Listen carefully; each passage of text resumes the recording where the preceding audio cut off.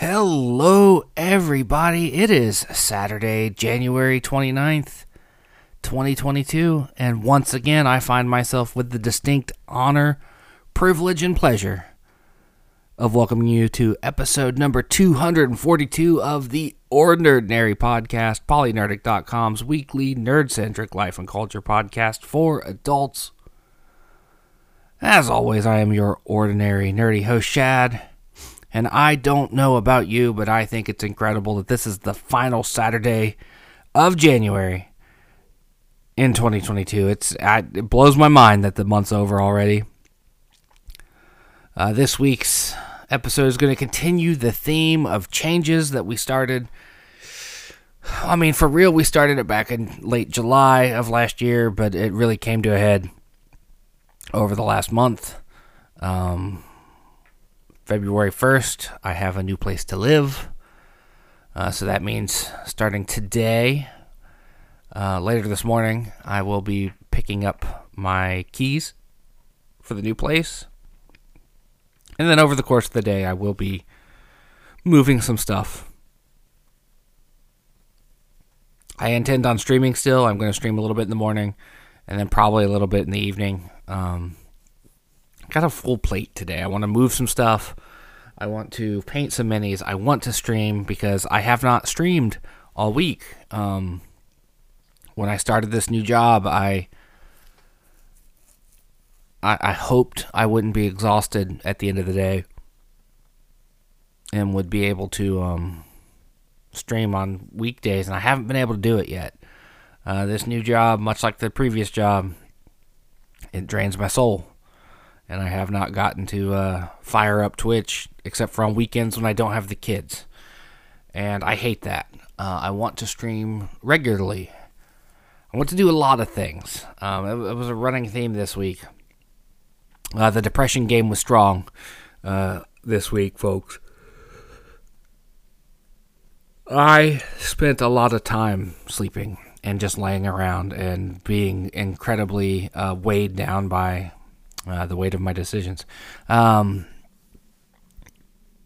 closer we got to the move, or we get to the move, the more it really drives home the point that I fucked up, and that I let my mental health, ironically, be the death of the best relationship I've ever had. And that made this week really rough, on top of the job stuff, going from spending 8 hours a day looking at, medical claims of kids with cancer that their insurance doesn't want to pay, and then immediately rolling into, let me take this stuff and put it in a box because I'm leaving soon, was very disheartening, and it fucked with my week pretty severely. So I do want to stream today, even though I have other things to do. I have some adulting things to do, and I have some hobby things I want to accomplish. And the reason the hobby things are so important to me is I haven't been able to paint but one time in the last 2.5, 3 weeks because my paint space got taken over by work stuff. When I quit my previous job and took all that stuff down, I rearranged my desk. And then, I took one half of my L-shaped desk and made it where I could paint my miniatures. And because I knew when I started this new job, I was going to be in the office. And then the day before I was due to start, they made an announcement that everyone was going to be work from home due to the rise in Omicron cases. And they gave me my stuff on Monday, the following Monday, and I had to reset up a home workspace, which took away my painting space. So I'm excited to paint for that reason, because I have several minis I started right before my workspace was reoccupied. So I'd like to finish them this weekend if possible. And then I have a few more I want to start on. And then a few more I want to work on. I'm still working on that Tiamat that my kiddo got me for Christmas. I've had it for a month and I haven't been able to finish it yet. So change is in the air, as we say. I also started car shopping this past week. Not worth fixing. My old beast, my '06 Impala, not worth fixing. Not worth throwing $5,000 into. So I started working with the dealership on trade-in and see what I can get. Because I really need a safer, newer model car. Something from the late teens would be ideal. So a lot of change, and if you know me, I fucking hate change. Like, it makes me physically uncomfortable. I know, and I know a lot of people don't like change, but I always go back to when we got a new couch in this apartment last year, around April-ish, February. I don't remember when we got it. I could go back and check streams and see when my environment around me changed, but we got this new couch, and it upset me for months. Like, I was physically and emotionally bothered by the way that the living room changed, and I know that's on me. That's the way my brain works. So I don't deal well with change, and I have a whole heaping pile of it on my plate, and I'm just trying to manage it and also get some joy out of life. Because, everyone always says when you complain about your job, they're like, well, nobody likes their job, Shad. You got to find joy outside of your job. What do you do when your job takes all your energy away and you don't have energy? You don't have no spoons, as they say, for joy. Like, I don't know how to function like that. So the weekend is my joy time. And this weekend has some unjoyful stuff in it. Like, I am not at all excited to be moving stuff. Both because it's, physically taxing, carrying stuff. What amounts up and down 5 flights of stairs. Because I got to go down 3 and then up 2. It's going to be a physically taxing job to move my stuff over there. But I'm going to do some of it today. I'm going to focus on my bookshelves. So after I post this recording, I'm going to take a shower and then get ready to meet the landlord for the key situation. And then once I have the keys in hand, we will stream. And then I will stop about midday to move some stuff. And then I will do some mini paintings. And then hopefully tonight I'll be back. Because what I feel like is going to happen is, and I know this is how it's going to work out, I'll have time to stream Animal Crossing this morning. I won't have time to get into Mass Effect or Death's Door or any of the new Game Pass stuff. But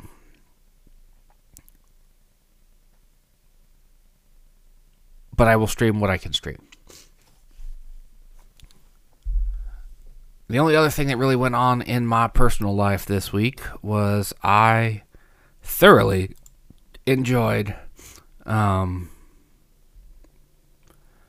the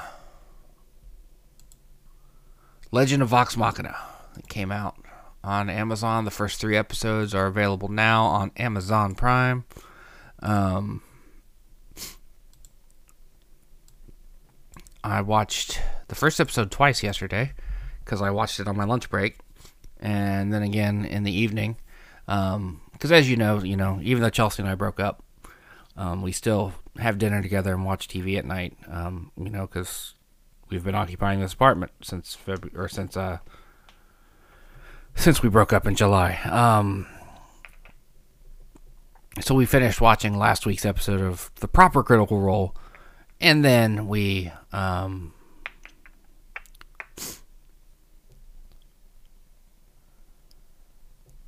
rolled into Legend of Vox Machina on Amazon, and I loved it. I will admit, I knew it was going to happen because the way they laid out their plans for the season. 12 episodes, 10 of them are the Briarwood arc, 2 of them are like a little introductory story arc.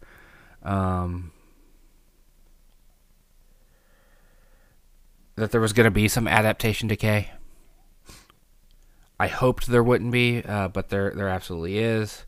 In part because the story is accelerated. For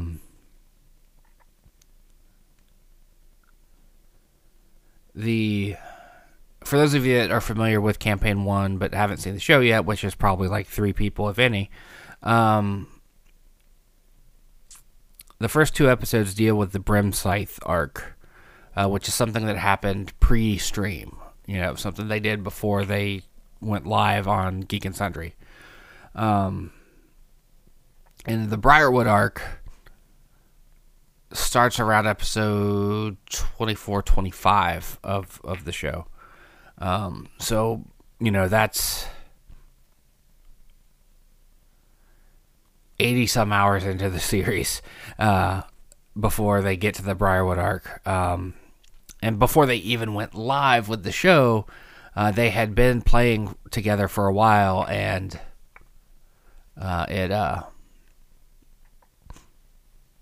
they had developed the characters. The characters had a bond. They already had a keep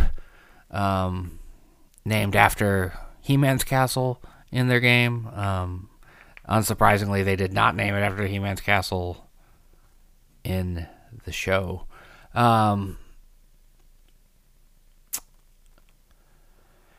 And they were also established as protectors of Tal'Dorei, Iman specifically.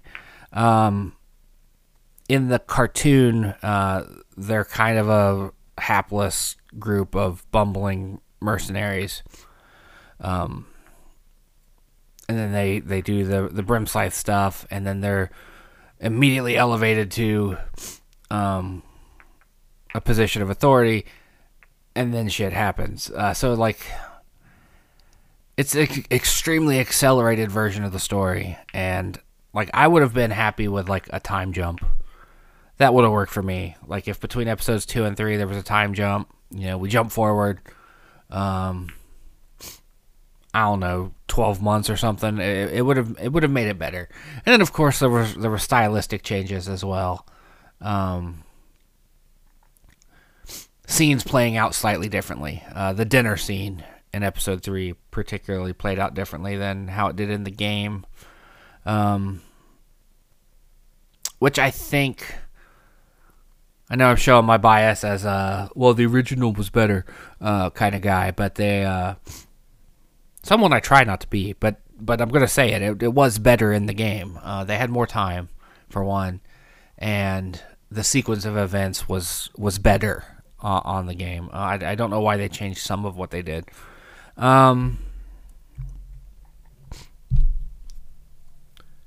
Animation is beautiful. The voice acting is great. We know the Critical Role cast are all voice actors anyway, but all the people that aren't part of the show, the game, that are part of the animated series, did an amazing job, in my opinion. Especially David Tennant and Tony Hale.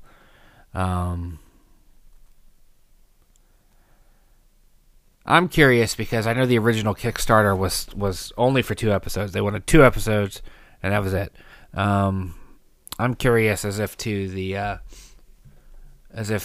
first 2 episodes we got would have been what they did. Did we get the rest of the Briarwood arc, or the entirety of the Briarwood arc, strictly because they raised $11 million?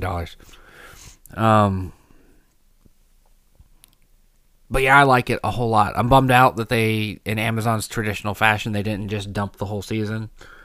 I would have loved that. I probably would have watched the vast majority of it yesterday, if not all of it.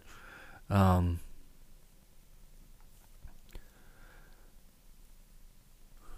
am admittedly bummed out that the episode's only 30 minutes long. And again, that could just be because I like the long form 4 to 5 hour episodes of Critical Role proper.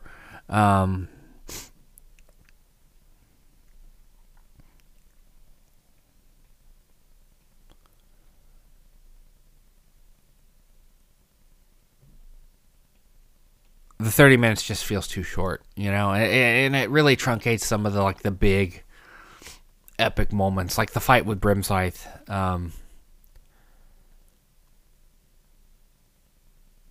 Could have been longer, but when you've got 30 minutes to work with and you're already 15 minutes into the episode, what are you going to do?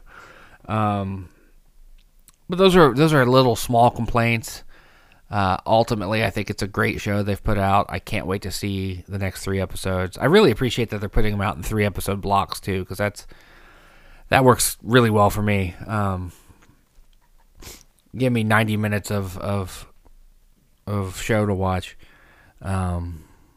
every Friday night. But I really enjoyed it, and I hope you got a chance to see it. I feel pretty annoyed alongside a lot of people that there are a number of Kickstarter backers, people that gave their money to the Kickstarter that can't watch the show because they don't have Amazon Prime. And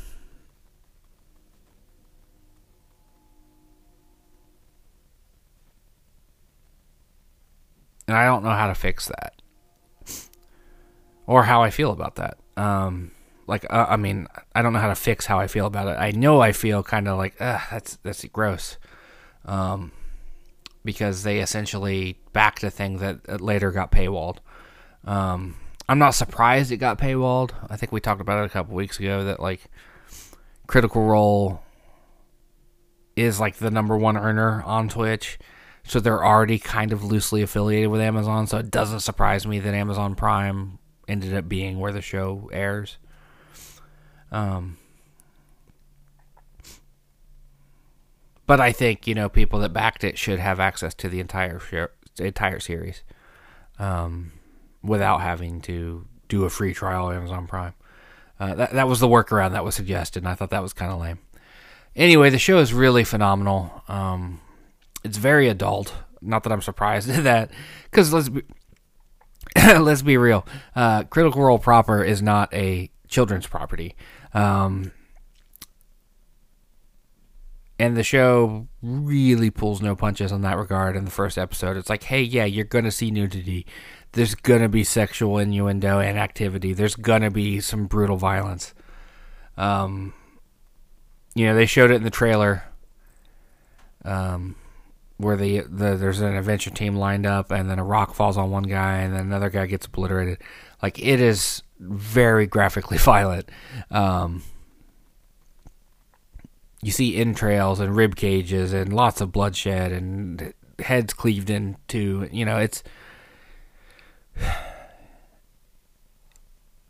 It's everything I wanted it to be. In other words, like, it is the perfect adult cartoon fantasy show. And I'm here for it. And then the last little thing I want to touch on for myself before we talk about some news and wrap things up. I was amused by social media shenanigans this week. I watched a video on YouTube of it was a takedown of, like, not even a takedown really. It was more of a video essay about how certain political ideologies of a, let's say, fascist mindset snake their way into things like tabletop gaming, and how to combat that, how to shine a light on it so that young impressionable minds don't come across this seemingly innocuous post that leads them down the rabbit hole into being a fascist. And I really agreed with the guy said. Like, I if you didn't know, here we are 20 minutes into the episode. I'm sorry if I misled you somehow. I am completely and totally against the ideas of fascism. I'm also increasingly anti-capitalist. I believe a lot of things that aren't considered rights are human rights, like food, shelter, healthcare. The older I get, the more left-leaning I become. So if that's not your thing, I'm sorry. Don't let the door bonk you on the butt on the way out. That's very much who I am. I am for tabletop gaming progressing. I like the ideas of doing away with naturally evil sentient beings. Can dragons and orcs and drow and goblins be evil? Absolutely. So can humans. But can those things also be good? Even if it's rare? Absolutely. I have friendly beholders in my universe. They're not the standard, but they're there.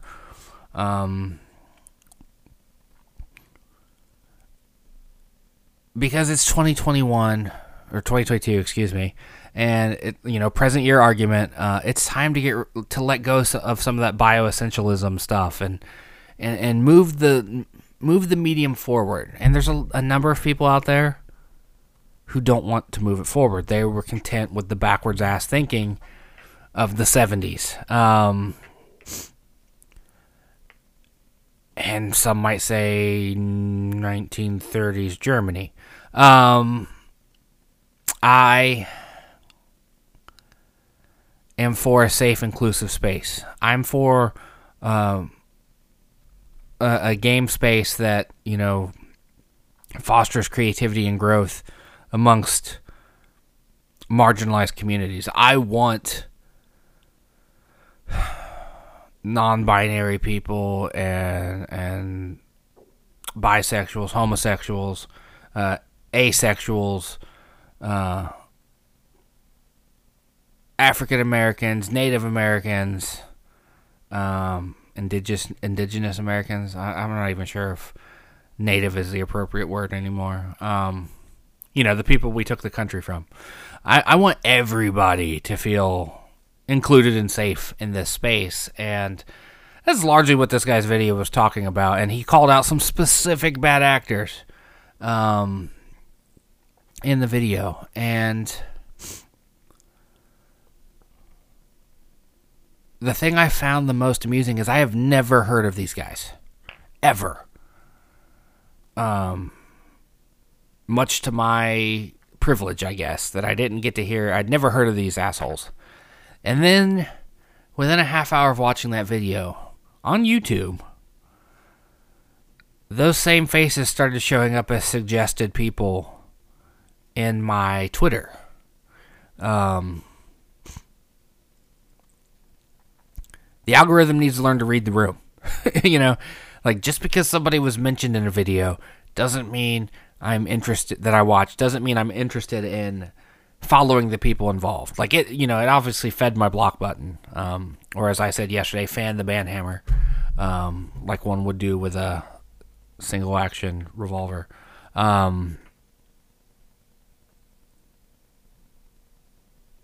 It's weird. I don't really like it, the way social media integrates that way. That, I know the theory just exploits one of the worst parts of humanity, and that, we love drama as a people. That negativity gets clicks. And so, social media is engineered to feed you things you don't like almost more, if not absolutely more, than the things you enjoy. But, I watched this video that's anti-fascist, anti these backwards-ass ideologies, and then suddenly these backwards-ass ideologists are in my face. Not interacting with me directly, but, because you like TTRPG, here's this guy's post.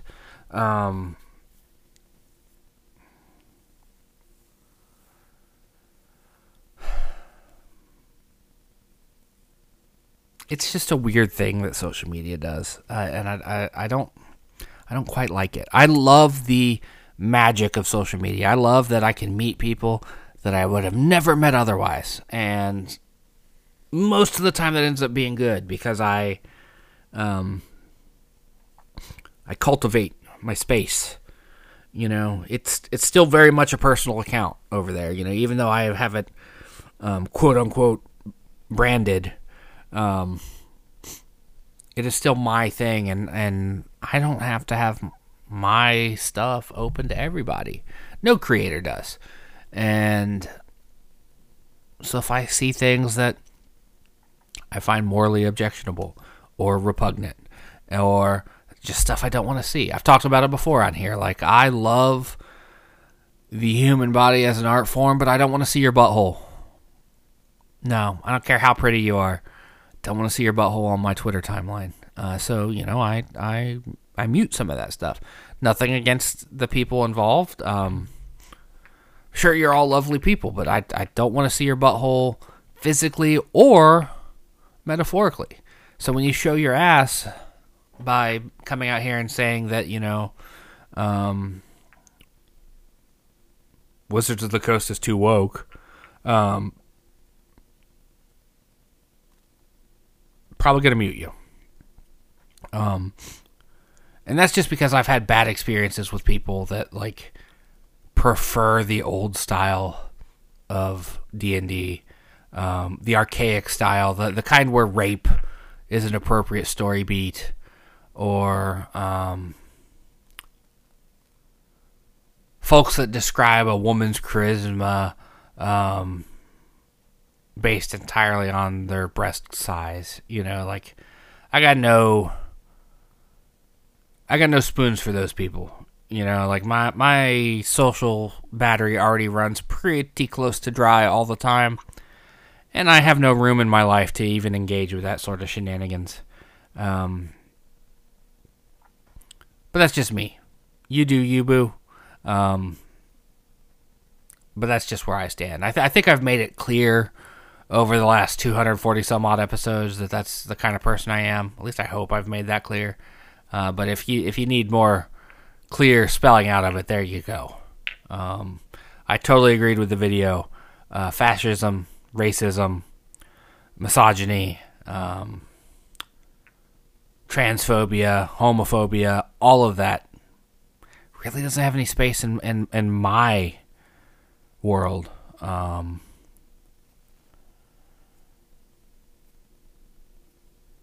it's sad that it does for some people out there. News real quick before we wrap up. It's going to be a relatively short episode, I think. I saw news this week that Elden Ring is being touted as more beatable than past From Software games. It takes about 30 hours to beat. Side content, as with any RPG with an open world, the side content will add more.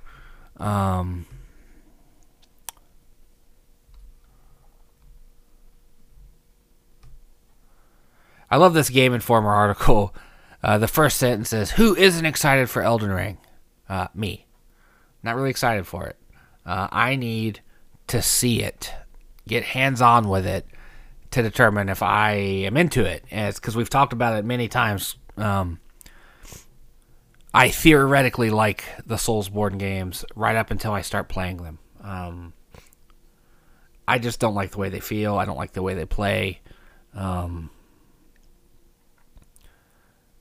I like to push back on the idea that they're tough but fair, because there's a lot of things that happen in them that aren't. I always go back to the number of times I've played the game where my weapon would bash off a wall in a tight quarters, but the enemy could swipe through it. To me, that is like the most glaring example of a lack of quote unquote fairness. But I always loved the look and vibe of them. I may not like to play them, but I like what they're doing. So no, I'm not excited for Elden Ring, Jason at Game Informer.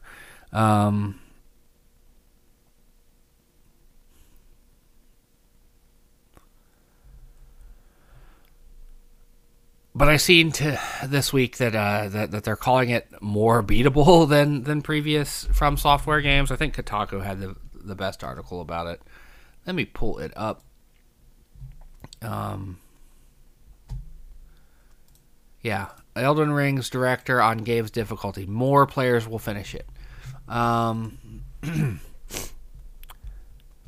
Miyazaki talks about the challenge and accessibility in a new interview.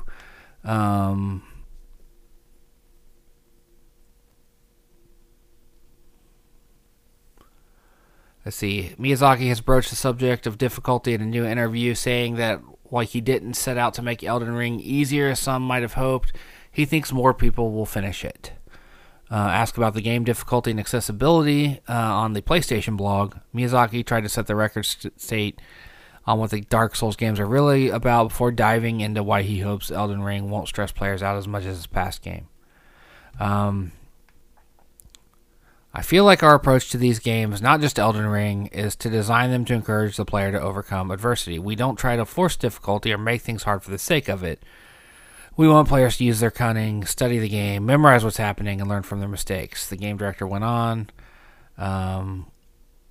We don't want the players to feel like the game is unfairly punishing. Fucking ads, hold on. But rather that there's a chance to win a different encounter and make progress. We understand that Souls-like games are regularly associated with impossible levels of difficulty with higher barriers of entry, but we try to design the games to make the cycle of repeatedly trying to overcome these challenges enjoyable in itself. I hate to break it to him, but I don't find it such. So we hope that with Elden Ring and the new options it provides, it will be a success in that respect. Those new options, as hinted at in previous interviews, include more opportunities for stealthily sneaking around and bypassing enemies and bosses, as well as going exploring a different part of the open world after getting stuck somewhere. Miyazaki also reiterated that multiplayer summonings will be much more accessible this time around, giving players more chances to call them back up to help them through particularly difficult moments. In Elden Ring, we have not intentionally tried to lower the game's difficulty, but I think more players will finish it this time.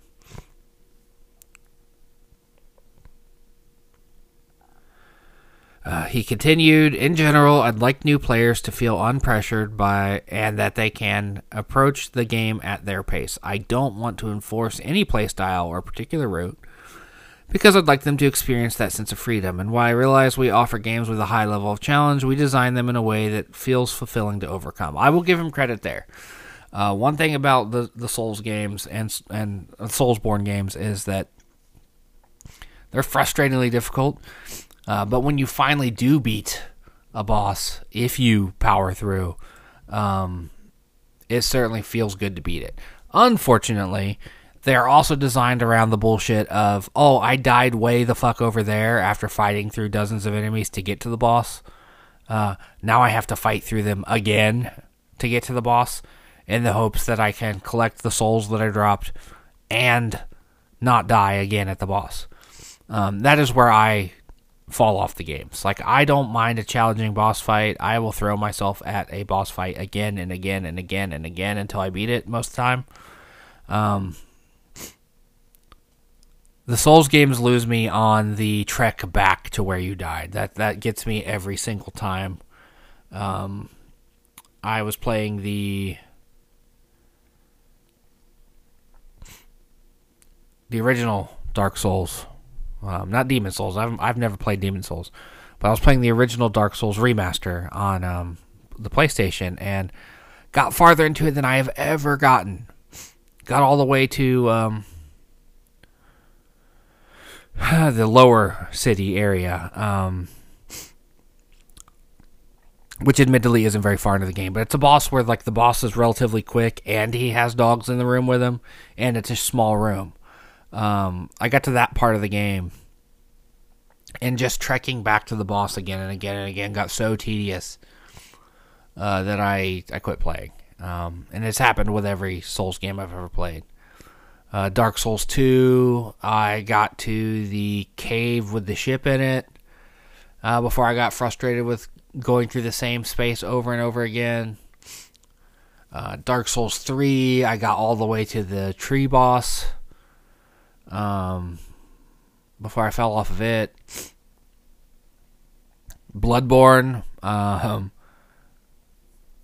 I'm probably not even an hour into Bloodborne before I got tired of it, which really is sad because I love the Bloodborne aesthetic the most. It being all eldritchy and shit.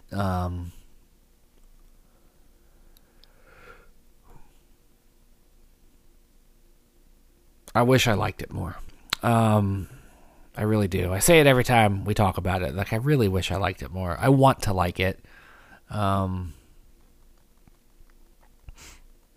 I just don't find their mechanics and their "we're going to get you to try to feel a sense of accomplishment" thing. The way they lean into that, I just don't like it. The game can be tough and challenging without being too much. I'm fucking 38 years old. I don't have all the hours in the world to play video games. I mean, admittedly, I play more video games than most people my age. Strictly because I set out time constantly. I will forego sleep to play video games. Like an hour or two extra. I'll sleep 6 hours if I can get 2 hours of game time, man.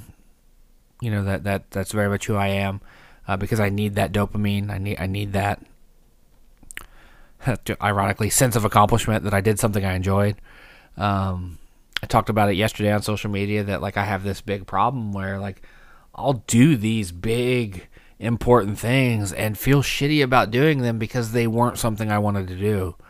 All the time I invested yesterday in the car situation, or dealing with my landlord, or filing my taxes, or going to the grocery store, or paying my bills, all that stuff that you have to do as an adult in this society.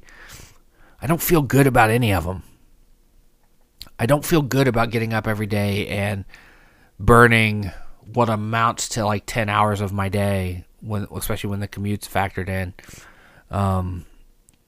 to something I don't enjoy. Am I grateful that it gives me money to live? Yeah. But I don't feel a sense of satisfaction or accomplishment with it. And that's one of the greatest struggles I have right now. So seeing a game developer lean into, we want to give you a sense of accomplishment. It's I get it. But I just don't have all the time in the world to throw at getting better at this. Getting good, as they like to say. So if it was just tough boss fights, I mean, the enemies can be tough too, but the checkpoint system, I think, is where they lose me the most. And I know that's funny, but that is truly where they lose me. It's the same reason why I don't like roguelikes after a while. I've been playing Skull the Hero Slayer. It gets a little old playing the same stretch over and over again. Dead Cells was the same way. I loved it for a time. Got tired of running through it again and again and again. I got tired of dying towards the end of the game and then having to start at the beginning.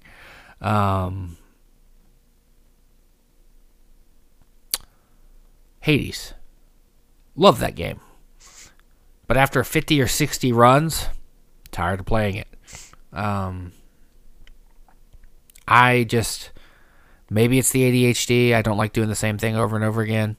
Or maybe it's just I like, a nice, tightly designed game. Like Assassin's Creed Valhalla, I enjoyed it, but it was ridiculous that it was over 120 hours long. I think it took me 125 hours to beat it, and I still had a bunch of stuff not done.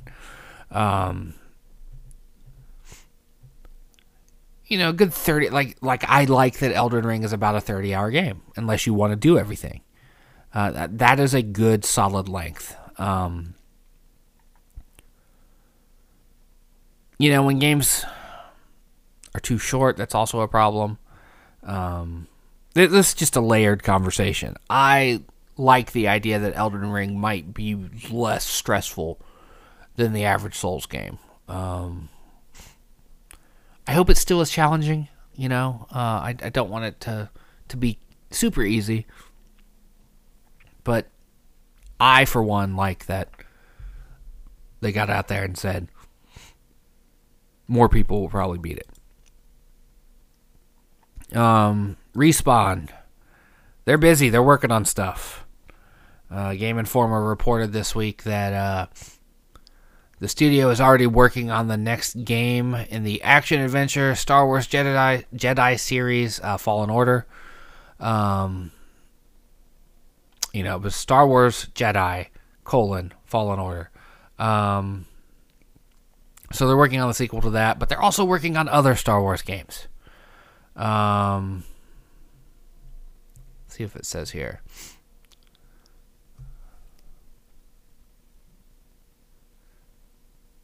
It just says multiple Star Wars IPs are in the works, including the next chapter of Fallen Order, an FPS with the executive producer on the original Battlefronts, and a strategy game.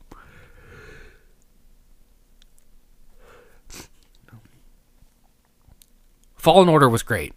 I enjoyed it. Although I did have some of that Soulsborne-y thing that I was just bitching about with the I died over here. I reload back at this checkpoint. I'm much more a fan of, I died at this boss. I'm going to reload in right before I entered the boss room. And I can skip the pre-boss cutscene if I want. That's much more how I prefer my games to work. Anyway, Fallen Order was great. Battlefront 2 got really good towards the end of its life. I dove back into it a couple years in, and after they had added a bunch of stuff, and it was infinitely more playable than it was when it first came out. It was all built around that deck system that you could buy your way into.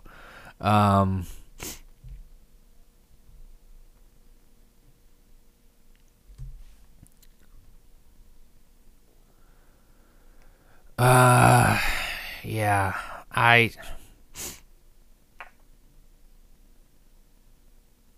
want Titanfall 3, though. I know I'm not alone in that. I like the Star Wars games just fine, but Titanfall 3, please. Please? Titanfall 2 was one of the best games of last gen. Maybe the best first-person campaign ever.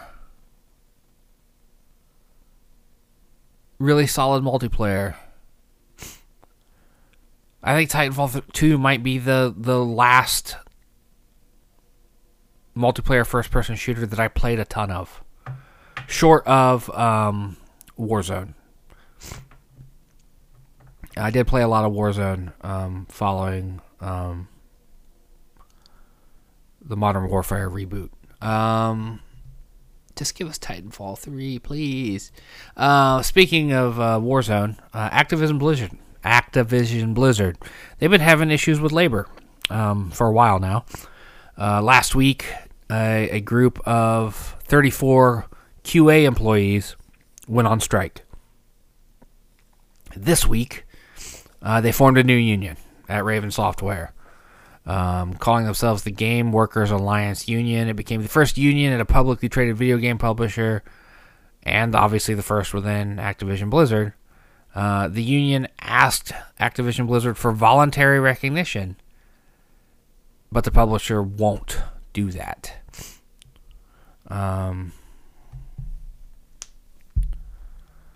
Let's see. Raven, this is again from Game Informer. Raven asked Activision Blizzard for the recognition on by January 25th, and hours after the deadline, an Activision Blizzard spokesperson sent the following statement. At Activision Blizzard, we deeply respect the rights of all employees to make their own decisions about whether or not to join a union. We've carefully reviewed and considered the CWA initial request last week and tried to find a mutually acceptable solution with the CWA that would have led to an expedited election process. Unfortunately, the parties could not reach an agreement.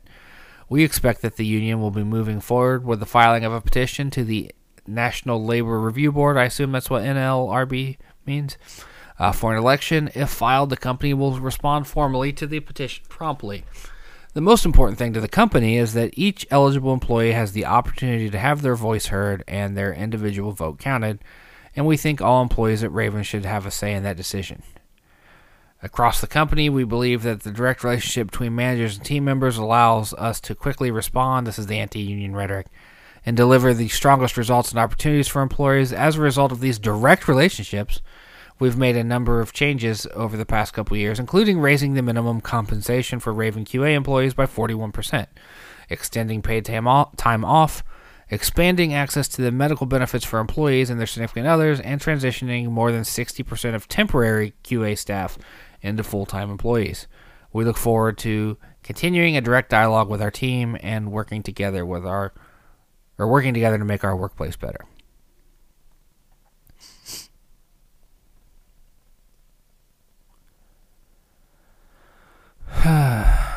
I I love when companies use, we value a direct contact. It's no, you value being able to fuck people over is what you value. You value being an at-will employer where you can fire somebody without just provocation, and there's no protection for the employee. It comes back to that whole thing where we're expected to give 2-week notices, but a company can fire you with 0 notice. Yeah, we're going to move on past that before I get into more rhetorical political stuff.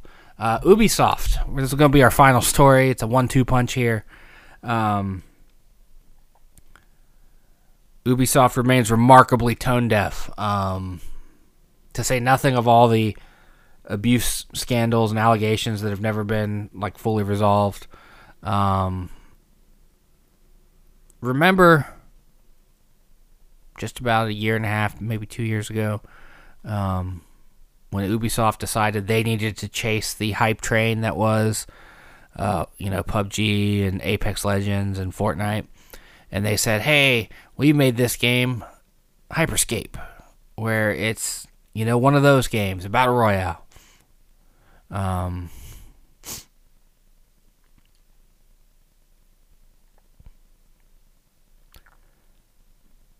Where it was, like a futuristic simulation of a city, and there was these weird abilities that, like the bouncing ball one, where you turn it. It was weird. I only played like maybe 2 hours of it before I was like, "Yeah, this isn't for me." They're pulling the plug on it in April.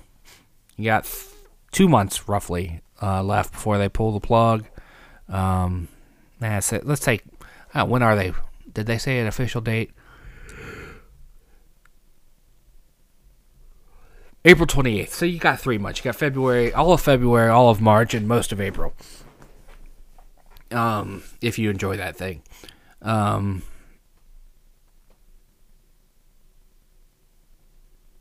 It's just disappearing. Because it's a free-to-play online game, when they shut it down, it's gone. There is no playing it anymore after the 28th.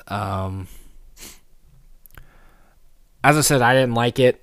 It did feel like trend chasing, like, oh, we got to get in on this free-to-play battle royale thing. Look how good EA did with Apex Legends. Let's do it too.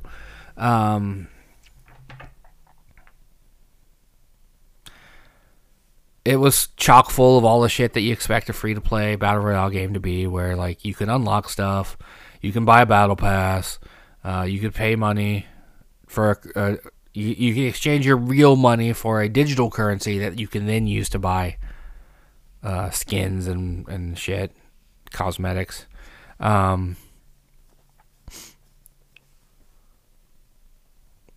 It did do an interesting thing of like shutting out regions. It did have verticality that I appreciated, but I didn't like the gunplay at all. And I didn't like the abilities. And then I actually found the city itself to be kind of bland.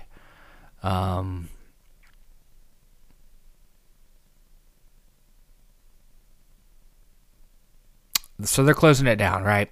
They try to chase a trend. The vast majority of people didn't enjoy their trend chasing, and now they're shutting it down because they weren't making money with it.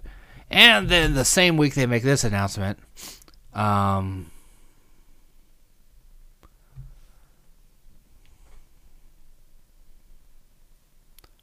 Let's see. Who is this guy?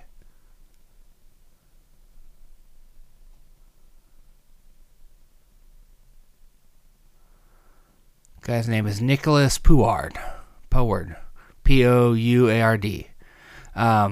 Ubisoft is super into non-fungible tokens. We've talked about it on here before, I believe. I am not an NFT bro.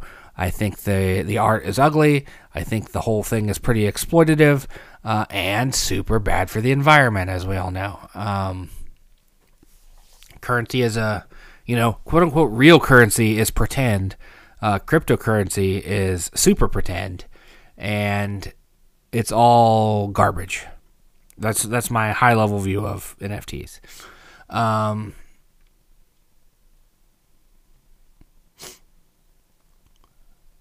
So Ubisoft became one of the first publishers. EA's super into it too, so don't be surprised if we see more from EA also. But Ubisoft put out some NFT stuff. This is from Kotaku. Ubisoft's official foray into the world of non-fungible tokens has not had the best start. The announcement was trashed by fans, and the company's quote-unquote garbage NFTs were largely ignored upon release. In the new interview with Australian site Finder, though, Ubisoft says the blame for these NFTs not taking off is our fault, not theirs. And this is a quote from the interview. On December 7th, Ubisoft became the first big-name game developer to publicly enter the NFT space with the launch of Ubisoft Digits, an NFT, and the Quartz platform did not go well.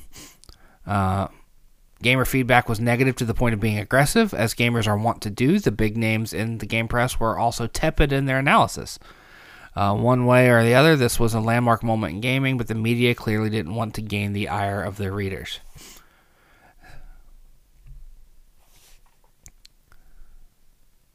And it says, okay, and then by the time we're on to, in fact, I was excited by the launch of Quartz and Digits, you can probably see where this is going.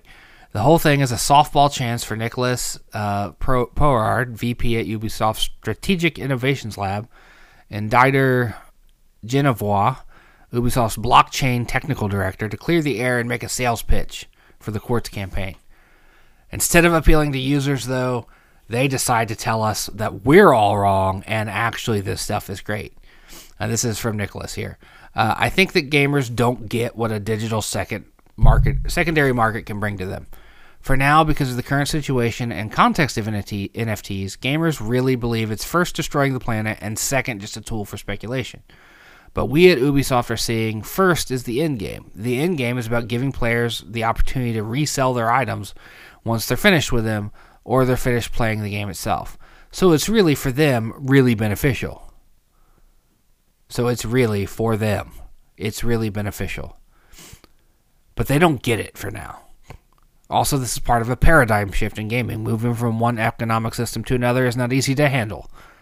There is a lot of habits you need to go against and a lot of your ingrained mindset you have to shift. It takes time. We know that. Fuck you, Dick. And then Kotaku goes on to say, we absolutely get it. We absolutely get it, Nicholas. And we want nothing to do with it. It's telling that this is a sales pitch coming from someone in the crypto space, since it has the same dangerous and soulless hallmarks of condescending hucksters who want to turn everything into a market, to transform even your leisure time into something that you can, and by divine right, should be commoditized. Commoditized. There. English. Of course, he wants Ubisoft to push ahead with this, and giving the players an opportunity to resell their items is the key sentence here. A big driver of money for them in this space won't just be the sale of NFT items, but the cut they get every time an item is sold and resold again. Endless money for doing nothing. Living the dream. Because, it's really for them, so they can resell their stuff. But it's not like Ubisoft's going to let you resell the stuff without cost, right? Like, we all know this, that you can't, like, I don't like this skin anymore, I'm going to put it on the market. And then someone's going to buy it, and then you're going to get some of that money, but Ubisoft's going to get some of that money too. It's not your money, like, you're not getting all of it. And, like, who's that beneficial to? It certainly isn't us. And then I seen stuff, I think it was Mike Shinoda, forgive me if I'm wrong, but I'm pretty sure it was Mike Shinoda that was out there on Twitter a couple weeks ago talking about, like, extolling the virtues of video game-based NFTs and how, like you'll be able to use the same skin in Minecraft that you would in Call of Duty and shit. And it's like, that's not how games work at all, dude. Like, different engines, different types of games, all sorts of reasons why that won't work. I think we talked about it a couple weeks ago. I talk about so many things I don't remember. Yeah, NFTs are bad. I don't want NFTs in my games. I don't want NFTs to exist. Certainly not until they fix their environmental impact. And then absolutely not with everything else about them. that's going to do it for this week. I predicted a shorter show, and I rambled for almost a full hour again. We're going to end on that note. NFTs are terrible. Douchebags at Ubisoft, we completely understand what you're doing, and we also completely understand that it's garbage. You can shove your sentiment that we don't get it up your ass.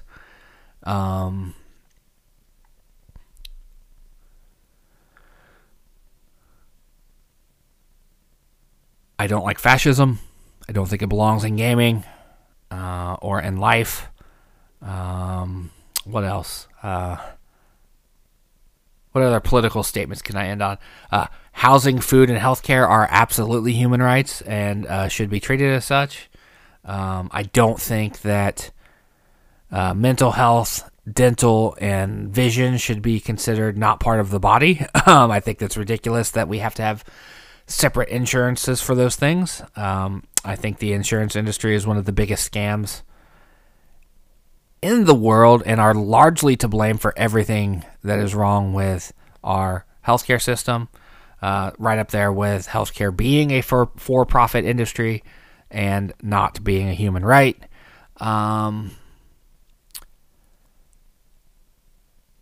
Yeah, I think that's a good, solid grounding. If you've made it 56 minutes into this show and this is the first time you've ever heard me speak, now you know a little bit about who I am.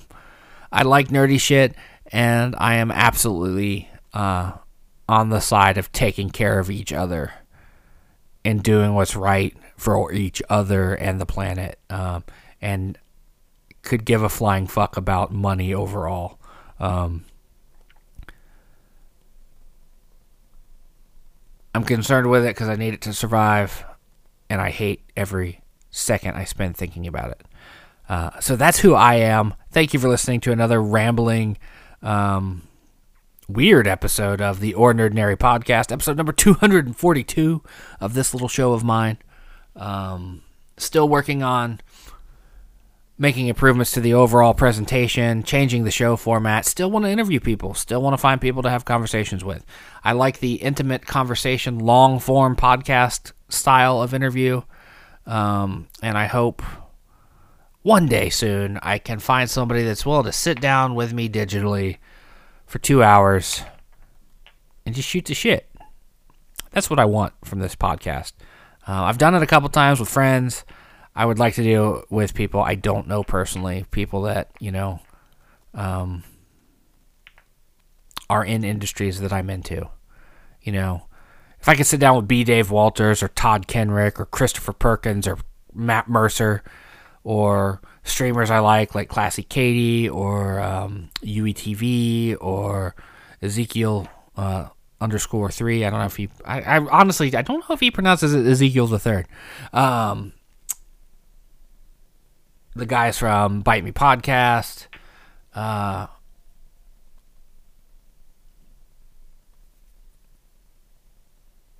dudes from Nextlander. There's all sorts of people out there I'd love to talk to.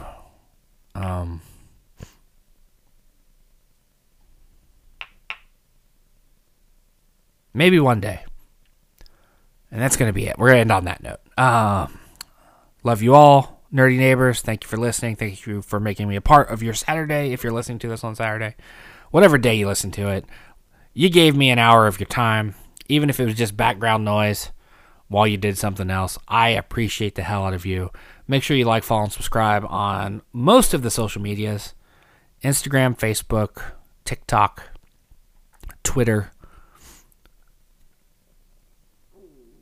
We have a subreddit. We have a Discord. We have polynerdic.com. We do live videos on Twitch. We archive videos on YouTube. And you can support us on Patreon, Coffee, or via Twitch sub. I'll see you around. I gotta start getting ready to go meet my landlord. And then go from there with my day. So until next time, everybody, thank you for listening, and see you next week right here on the OrNERDnary podcast, polynerdic.com's weekly nerd-centric life and culture podcast for adults.